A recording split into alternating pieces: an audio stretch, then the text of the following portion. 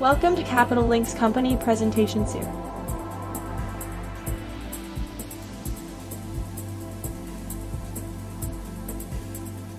Welcome to Capital Link Corporate Presentation Webinar Series. In this series, senior management of listed shipping companies provide an update on their operations, business development, strategy, and sector outlook. I'm Nicholas Bornoulis, president of Capital Link. Capital Link is an investor relations firm also active in event and conference organization. We work with several private and publicly listed companies, including companies featured in this webinar series.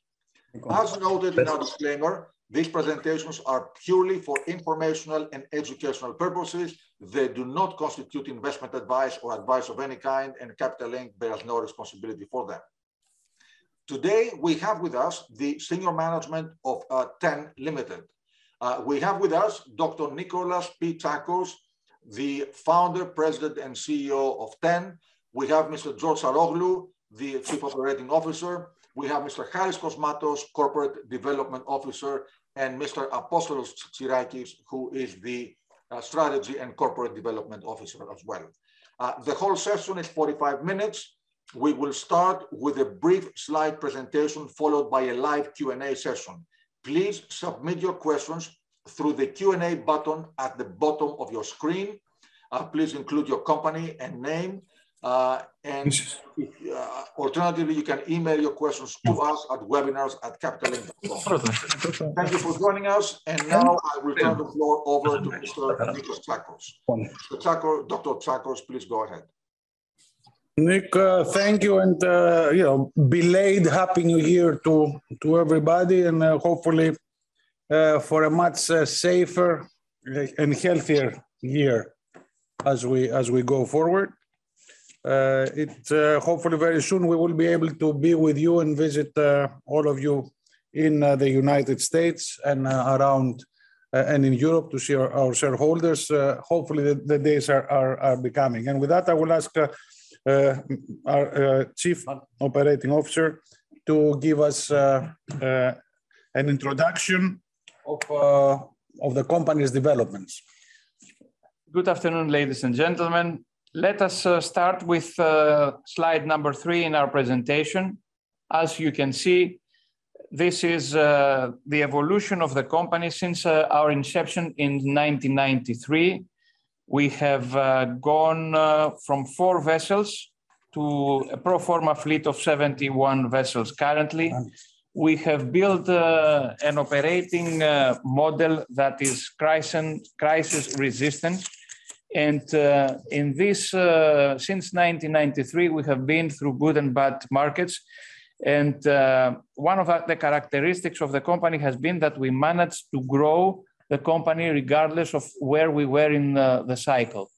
And we have faced, this slide shows that we have faced 4 major crises.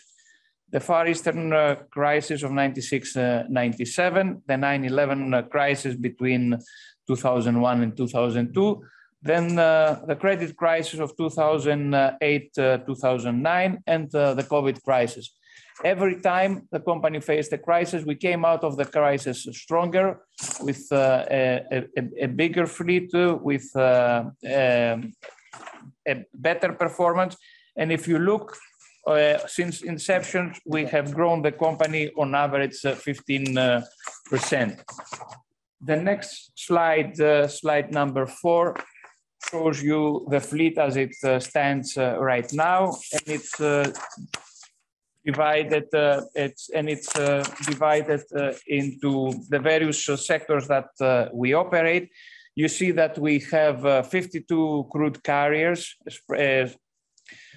from the biggest of the asset class, the VLCCs, all the way down to the Panamax. We have 2 VLCCs, 14 Suezmaxes, 19 Aframax tankers, 7 LR Aframaxes that are capable of carrying both products and crude. And this is why they are denoted by the green color. And 10 Panamax tankers, again, being able to try to move both crude and products. Then we have 12 vessels currently fully dedicated in product trades at the moment, 6 Handymax and 6 Handysize tankers. And then we have a specialized fleet of DP2 shuttle tankers and LNG. We have 3 LNG vessels in the water. We took delivery of our last LNG last week. We put out a press release with the accretive charter of this vessel, the Tenergy called LNG vessels. And then we have 4 DP2 shuttle tankers which operate in offshore oil fields. The fleet is very much versatile. And very diversified, as George says. I think we have 29 vessels that are in the that can trade products, and then we have 35 vessels that are specifically crude traders, and of course the 7 vessels are LNG and are our DP2 vessels, and we have an employment model that enables us to be able to cover our expenses and leave the upside in our various contracts of profit sharing. And as you see, the vessels that we have with the dark blue in this presentation are on fixed time charters. The light blue, they have profit sharing arrangements, and the vessels in red are the ones that are taking advantage, or hopefully will take advantage of the spot market when it comes. So we are positioning, I would say, the fleet in a way to be able to have a very first-class clientele. We are doing much more industrial shipping, long-term contracts. We actually build whatever our clients are requiring us to build, all based on employment, which is accretive and has a profit-sharing arrangement.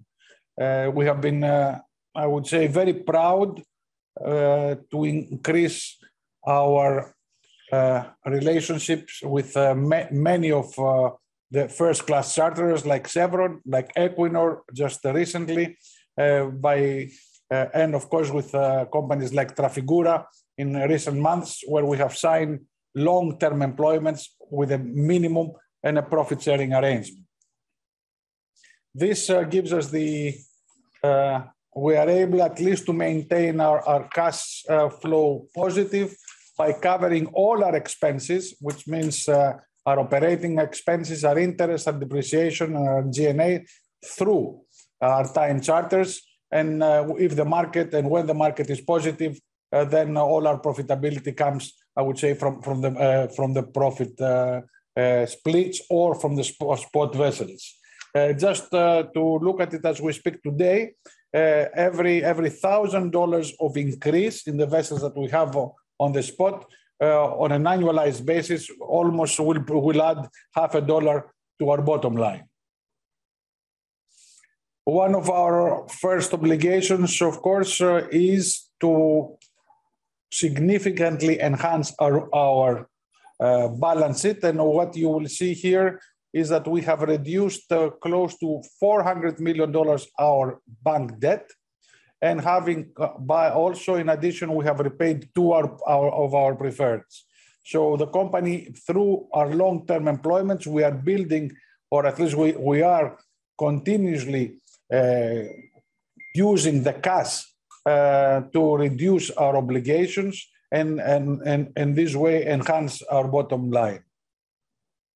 Well, these are some historical data going back to almost more than 15 years. And you see that we have always tried to be conservative, kept our debt in always around the 50 or even under the 50%, even in today's where the market conditions are not the way they have been. Well, these are our 9 months results. I would say that for 2021 has been one of the poorest markets in recent history for tankers. The last quarter has been we have seen a correction in that. However, the company has maintained strong balance sheet, reducing debt, and not actually growing the fleet significantly with the addition of our LNG, which just, as George said, joined our fleet last week. We believe that 10 is a very good buy. We believe that the company right now is valued in distress levels, although the company is on a growing mode. And we are one of the oldest companies been public in New York. We will be celebrating our 20 years very soon, sometime in February. We have a very, very long-term employment going forward. We have $1 billion of minimum secured revenues over the next 3.5 years. We are very diversified.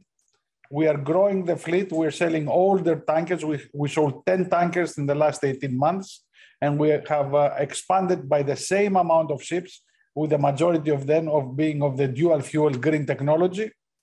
The management and the major shareholders own around the 40% of the company. We have never sold the share. We're always buyers of our shares. We try to keep a very on-hands management, keep operating expenses as low, which every dollar counts in the difficult markets.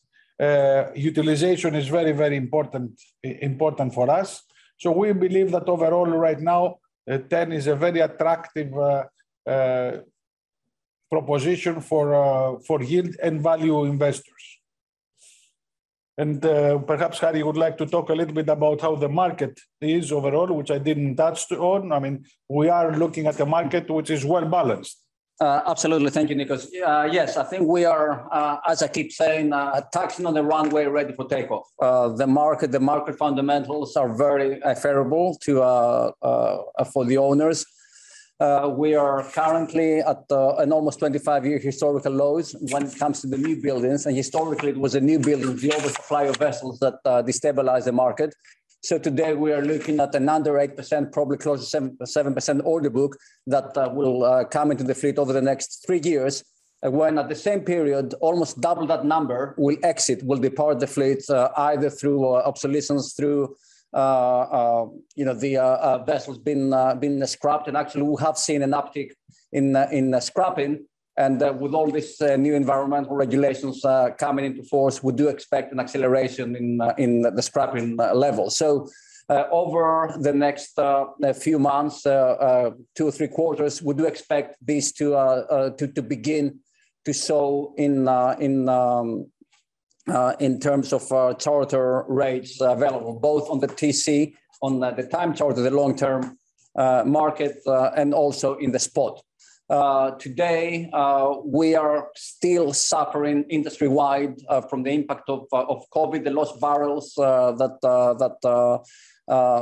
left the market because primarily of the lack of demand and the lack of flying. The demand is coming back. We are seeing increasing levels of demand. The EIA today expects record demand to be achieved by the end of the year, and we are gradually seeing airlines coming back into the fray, and that translates into more fuel oil, jet fuel. That it's what it's currently missing. During the initial part of the COVID crisis, we lost approximately 10 million barrels, 12 million barrels of oil. We have gained almost half of that. So we are now in the process of getting the other half back, or probably less than that. We do expect eventually OPEC to start releasing more oil into the market. And obviously that will mean more barrels that will go into ships. So Harry, as I said, the environment which we operate is getting better. I mean, if you see what we have, the 3 major shipping segments have been differently affected by what we're seeing. The tankers were positively affected for the first 6 months of 2020, when everybody was storing oil in view of the pandemic, and that's where we enjoyed a good run. The container market for the last year has actually outperformed most of the markets historically by the, I would say, ordering of goods around the world and the huge delays caused by the pandemic. So we are seeing a market that has actually gone from almost tenfold in many cases of returns. And we saw this in share prices. We saw share prices have gone tenfold in the majority of the container market. The dry cargo market has a steady growth over that period. I would say healthy rates and steady growth. And tankers are, waiting to happen. We do not expect tankers to. Well, you never say never, but we don't expect tankers to our share prices to tenfold. But I think to double from where they are, it's the last that we can do. I know we cannot make predictions, but this is just a feeling we have.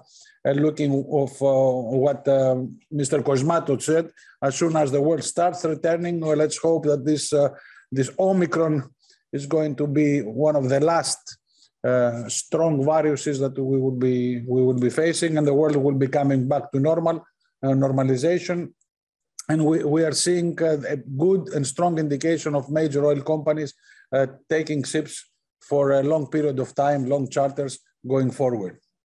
So I believe that we are the next mover. Inflation, which is around us, is always very positive for shipping also. And we are at this stage, and with this, I would like to open the floor and answer any ideas or any questions. Thank you, Dr. Tsakos. I would like to remind everyone that you can submit your questions through the Q&A button at the bottom of the screen, or you can email your questions to us at webinars@capitallink.com. So we already have a number of questions submitted. So I'm turning it over to the management team to reply to them.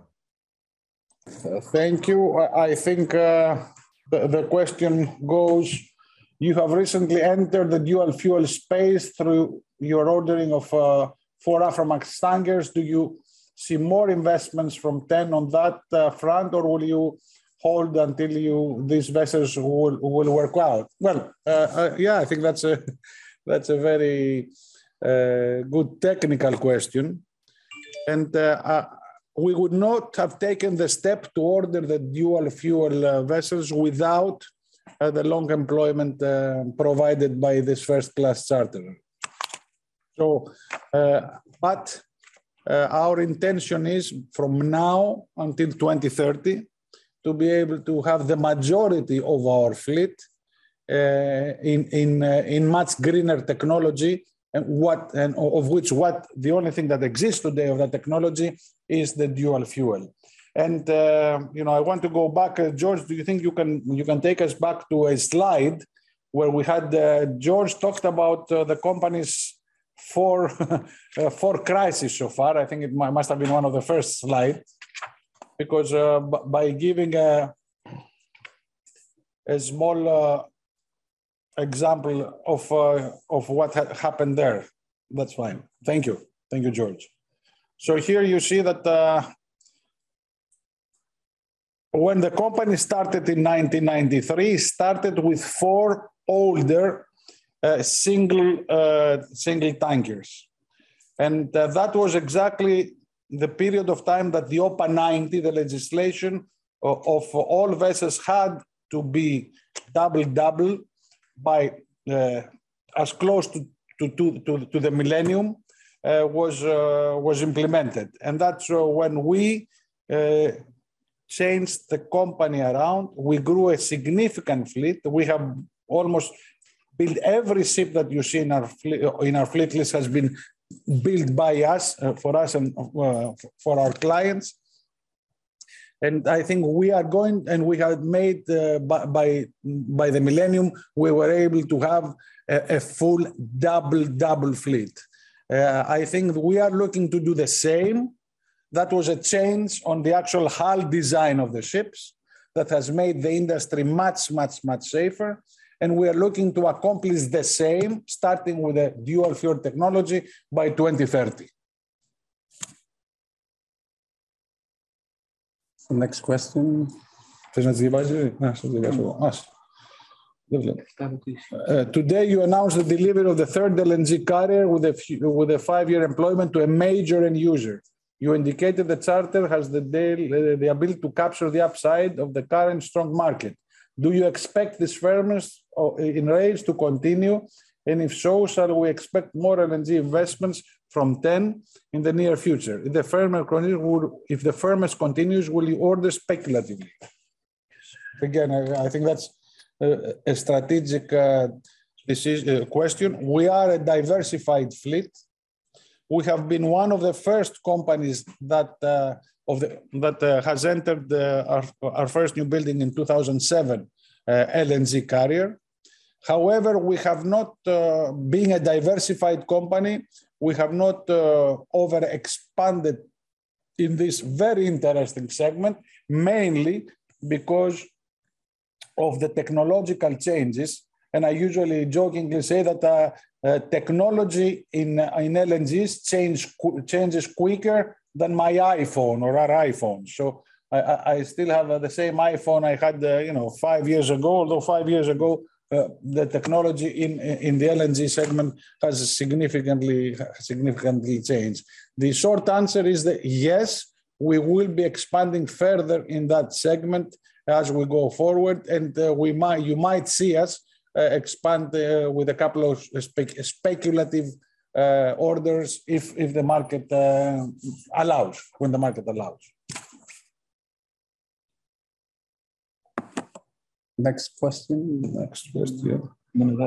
The company has been known for its more conservative approach when it comes to chartering the vessels. The majority of the fleet was employed on time charters, while a small part of it operated in the spot market. Today, we see this pattern have been reversed, and quite a few vessels are in the spot or profit-sharing provisions. Is that because you expect the market to rebound strongly immediately?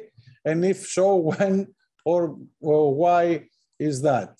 I think this is it's a question and an answer at the same time. Yes, we expect that the market will rebound, and we hope that it is, as I said, the last market that has not been positively affected from the normalization of where we are. And we would like very much to have the ability to have the vessels out there. However, we are there to charter ships at a lower minimum rate and have the upside profit share arrangement, as we have done in at least 5 vessels in the last month.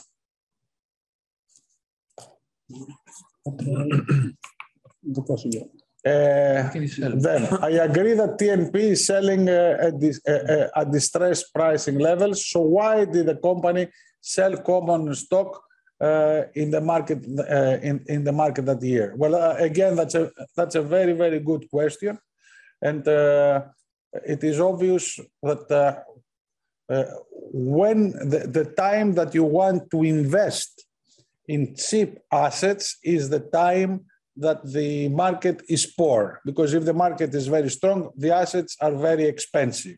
So that's when you have to try and balance your decision and decide to understandably sell some common stock at lower levels to raise the equity to make the investments that will carry the company in the next period. So we would love to raise stock at $25 and we were not far away. About 3 or 4 years ago, we were close to that levels.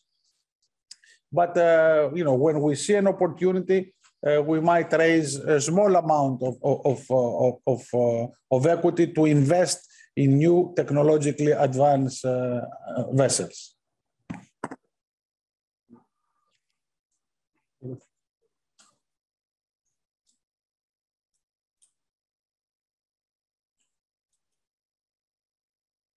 And then, how comfortable you feel with your cash position in case the market recovers in 2023? ATM continues even at current levels. Thank you. Well, as I said, the ATM only takes care of specific transactions and not on a continuous basis at these levels.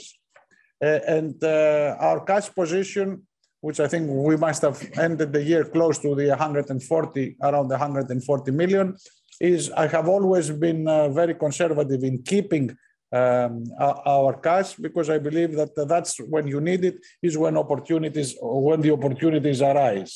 So we always want to maintain significant cash.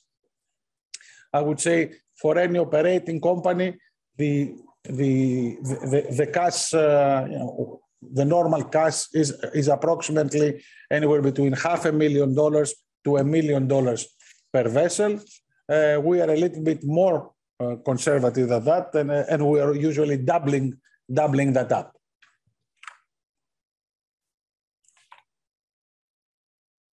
These are the questions we have, Nick, and we would like to take this opportunity again to thank you for organizing this, keeping us at least open to our shareholders and to the market. Congratulations for what you're doing for the industry, and hopefully very soon we will be able to do this face to face.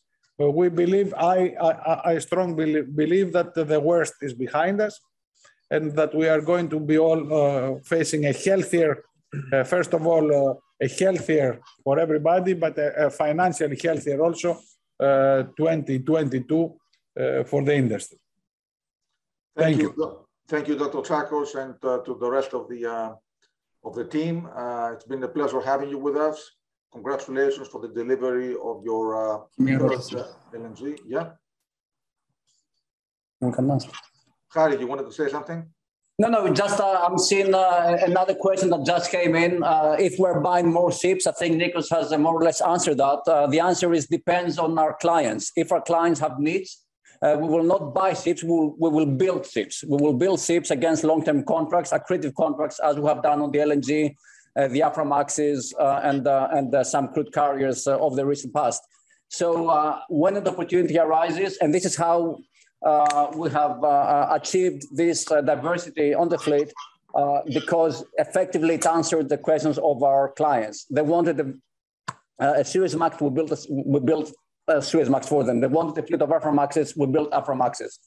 They wanted dual fuel, we built dual fuel vessels. In the future, they want VLs, we're going to build VLs for them. So yes, the answer is depending on the client need, the company will grow. And as long as the returns are accretive, of course. We are not a shipbuilding company. We are a ship owner company. As Harry says, we are looking to accommodate hand in hand with the major end users the progress of our company. So we are much more of an industrial model of shipping rather than the typical spot trading company. Because thank you very much. You have been very well known also from your Intertanko years for trying to steer the industry against speculative ordering and exactly to order based on contracts with clients. I think you are well known for coining the phrase, gentlemen, keep your pens in your pockets. Don't sign new building contracts unless you have a specific need for them. Exactly. And we have followed in our company, at least in our company, we are following that example. And I wish everybody again, and hopefully we can see much better days and better share prices very soon. As a reminder, this presentation will be available for replay. So we will be making it available to everyone who would like to see it again. And thank you for being with us. It's been a great presentation and a great discussion. And congratulations again for the third LNG. That's amazing. Thank you. Thank you. Thank you, Nico. Thank you very much. Thank you. Thank you. Thank you.